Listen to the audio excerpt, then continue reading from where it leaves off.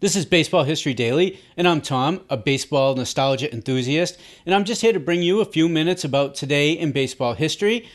And here's my co-host Robin to jump into today's highlights.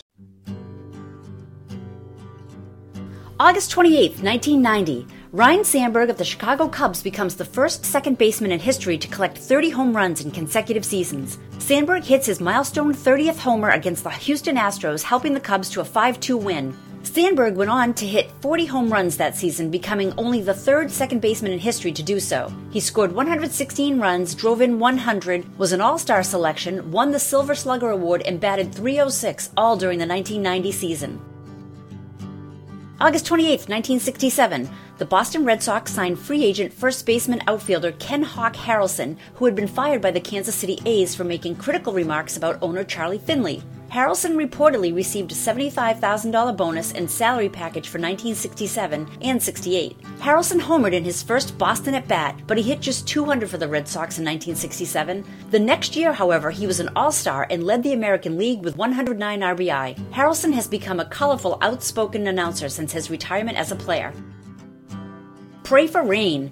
August 28, 1951, the Braves break up their top-shelf pitching duo of Warren Spahn and Johnny Sain by selling Sain to the Yankees for $50,000 and a young pitcher named Lew Burdette. It is another late-season insurance measure for the New Yorkers, but it would come back to haunt them as Burdette would be the key pitcher when the Braves beat the Yankees in the 1957 World Series. He won Games 2, 5, and 7, including back-to-back shutouts in Games 5 and 7. Sain did pitch for 3 championship teams in New York, but only pitched 13.2 innings over those years and went 1 for 1 in the World Series. Burdette not only pitched more innings, but won more games in the 1957 series alone. That was August 28th, this day in baseball. Our extensive collection of radio broadcasts captures the game's most iconic moments. They are retold to you by those who lived it. These broadcasts narrate more than just a game. They paint a vivid picture of the era and the legends that shaped it. Have a quick listen. Brought to you direct from Comiskey Park. Speaking to you from Crosley Field in Cincinnati.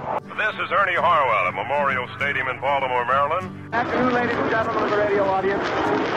We're at Haven Field. Good afternoon, ladies and gentlemen of the radio audience. Today we're out at the Polo Grounds, that historic old home of the New York Giants, nestled in the lee of Coogan's Bluff on the island of Manhattan. Hi there, everybody. This is Rob Kiner. Welcome to another big league game from Houston, Texas, here at Colt Stadium. And now, good afternoon, everyone, to baseball fans everywhere. This is Bill Slater with Al Helfer and Bill Corum greeting you from Briggs Stadium in Detroit. Good afternoon, ladies and gentlemen. Fred Husing at Sportsman Park. Welcome you to another baseball broadcast brought to you direct from Wrigley Field. Well, it's another beautiful day here in Yankee Stadium. This is Vin Scully, along with Jerry Doggett and Al Helfer, inviting you to stay with us now. Excited to start listening to some of these games? Just come on over to members.thisdayinbaseball.com and join us today. As we wrap up today's show, thank you, Robin, for today's highlights. You can find her for voiceover work at robinsays.com.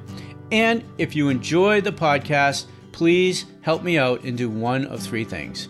Follow, subscribe this podcast, and leave a review. It really helps. Share us with your baseball friends. Let them know about us. Or jump over to members.thisdayinbaseball.com. Join our email list, community, and our family of baseball podcasts.